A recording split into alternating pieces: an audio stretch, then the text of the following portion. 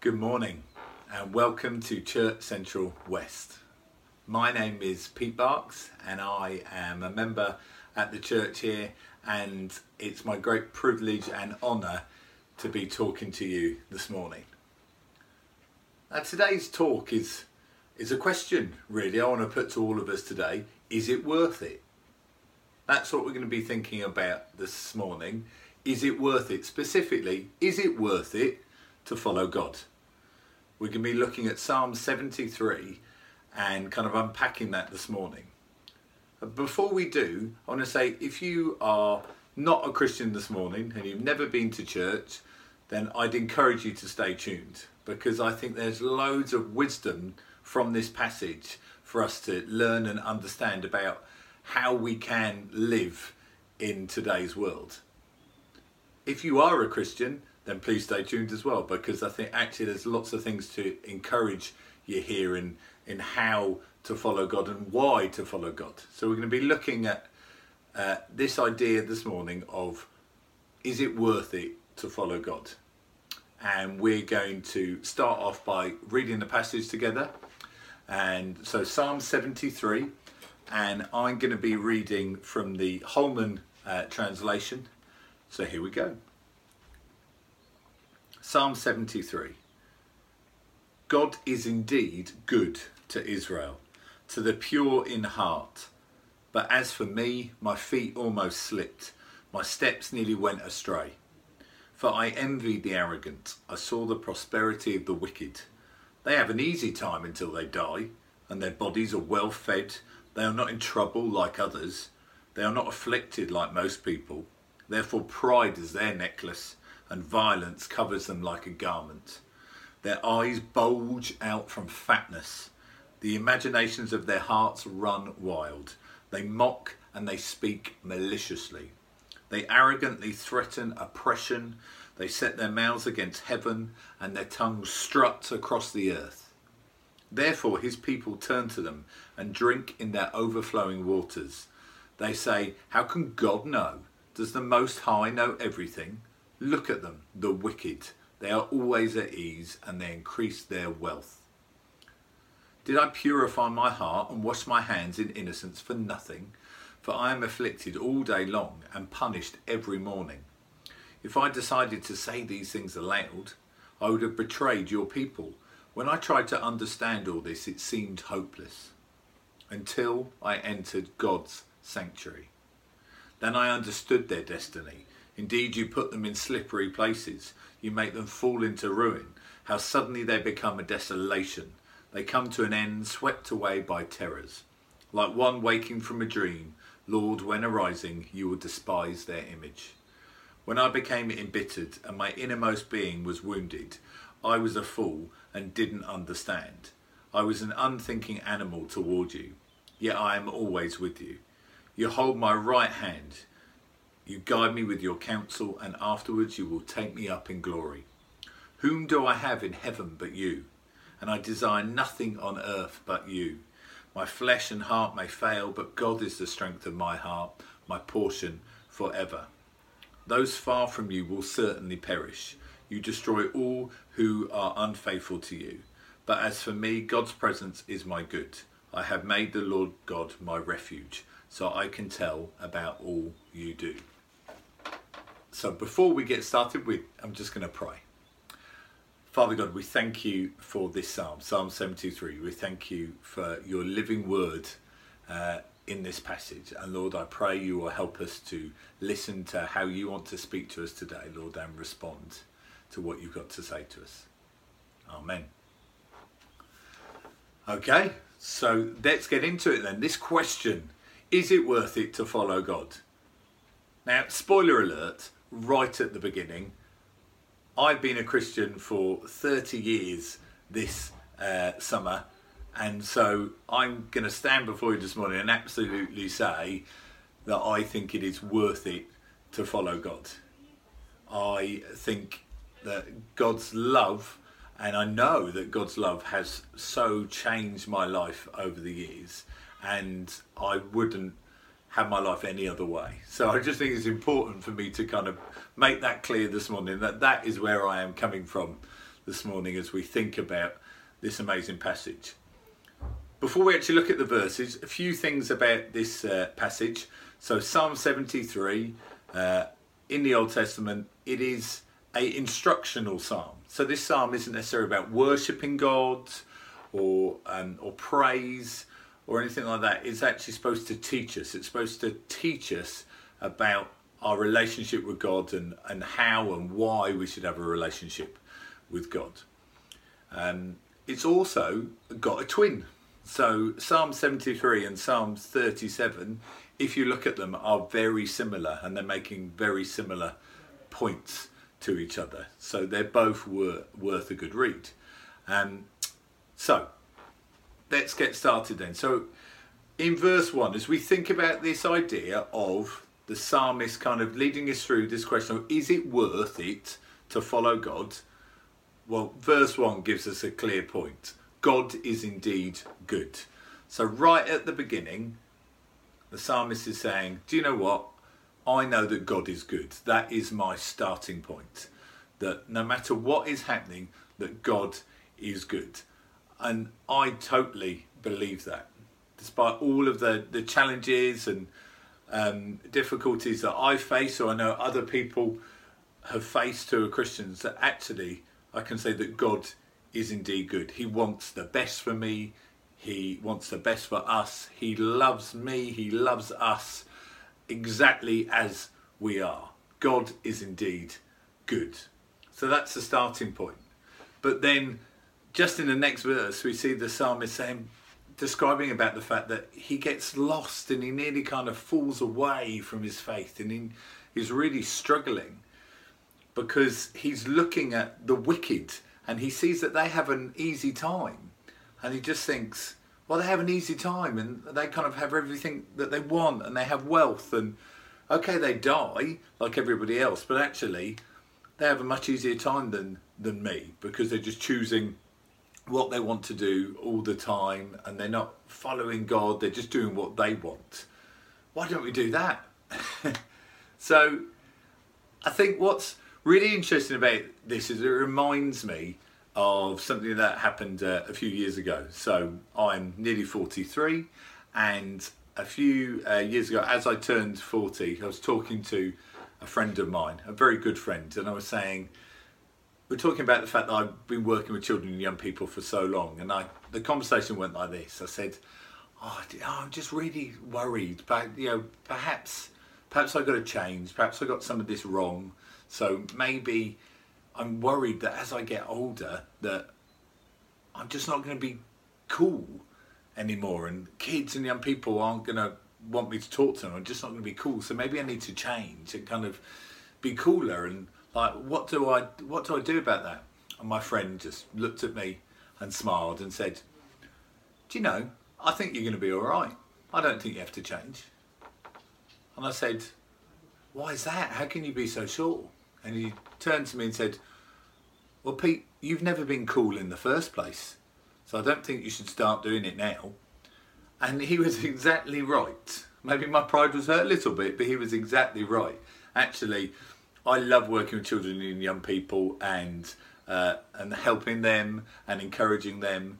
And actually, it's never been about an image for me. It's never been about being cool. It's been about listening to them and investing in them and serving them.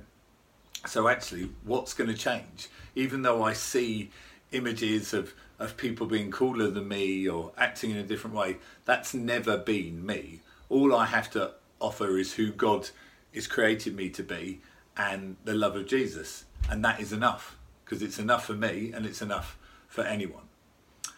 So I think that's really interesting, because it just makes me think actually the temptations of, well, what way should I go? Is it worth it to follow God? Because actually maybe I need to have this image, or maybe I need to act in a certain way. And we kind of expand on this, the writer expands on this a bit further, kind of from verse 5 onwards.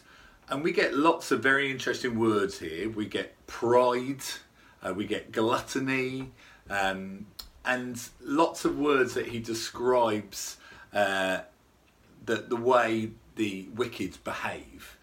pride around their necks like a necklace. And these are the qualities that they live by. And so it kind of made me think about actually, what does when we talk about the world, what does society kind of say and what's important in society? And I think a good way to describe this is how I would describe it is the two posters that I had on my bedroom wall I was growing up as a teenager. Now, we've already established that I've never been cool, and you'll probably know this even more by the posters that were on my wall. I did have one Star Wars poster. Yeah, again, not cool.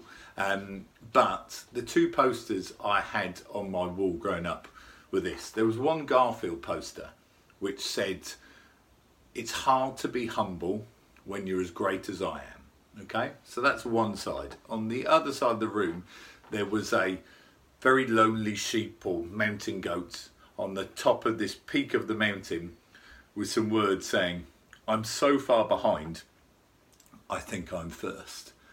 And I think this kind of really well describes the pressure that we can feel in life. On the one hand, oh no, I have to present that actually that I'm better than other people. Oh, it's hard to be humble when you're as good as me. Look how much better I am than you.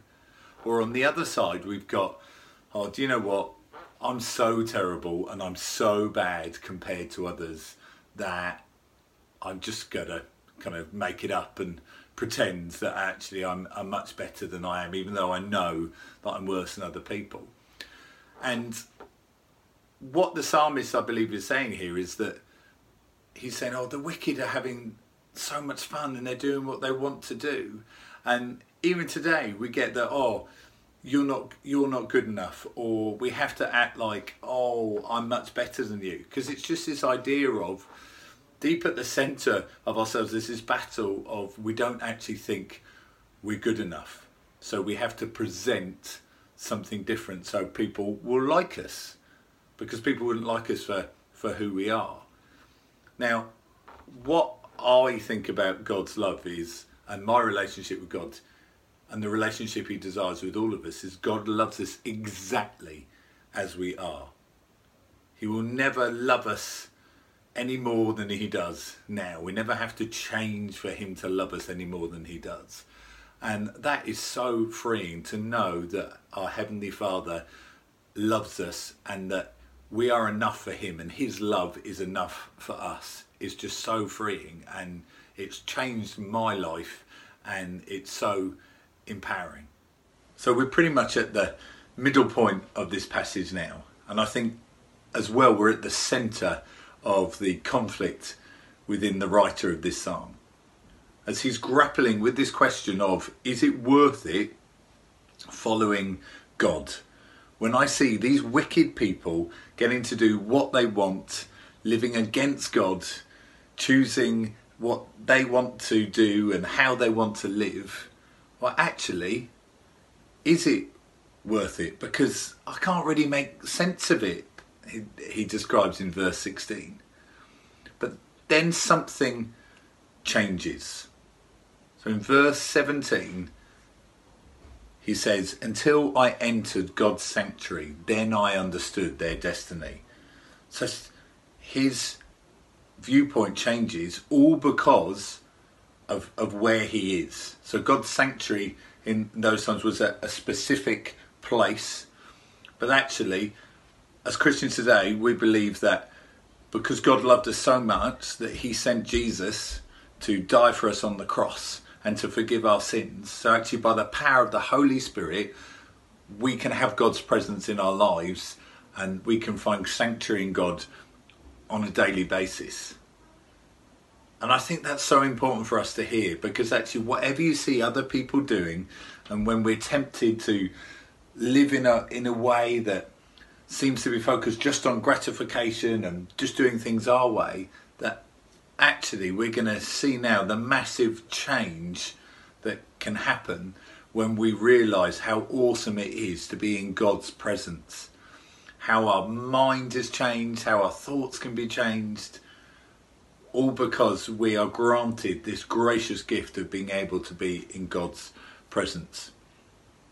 Because now we see the writer head more convincingly in the direction of actually, do you know what? I think it is worth it to follow God, because he realises the fate of those who follow the world, this idea of those who are being wicked, because actually if you are against God, then that is going to have serious consequences.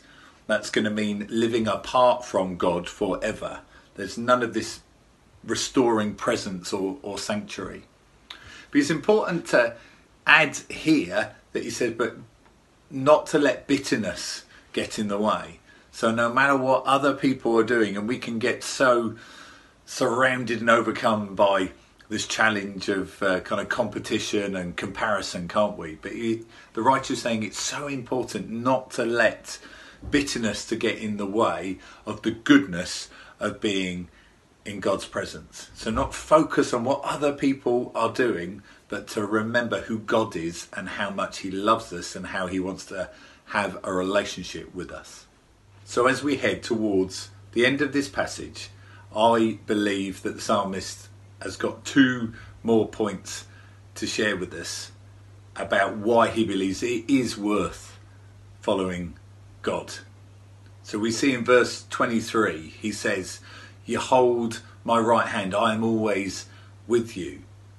The point he's making here is it's worth following God because God is always with us. God desires a relationship with us. So if we put our faith in him, wherever we go, whoever we're with, whatever we're feeling, God desires to be with us in those moments. And then we have this very famous verse in verse 25. "Whom do I have in heaven but you?" The only person in heaven is God, and he desires to have a relationship with us. And I desire nothing on earth but you, because he realises that if the God of heaven wants to have a relationship with him, then actually anything on earth, anything that looks good, anything that we might be tempted by, actually does not compare with God and God's goodness.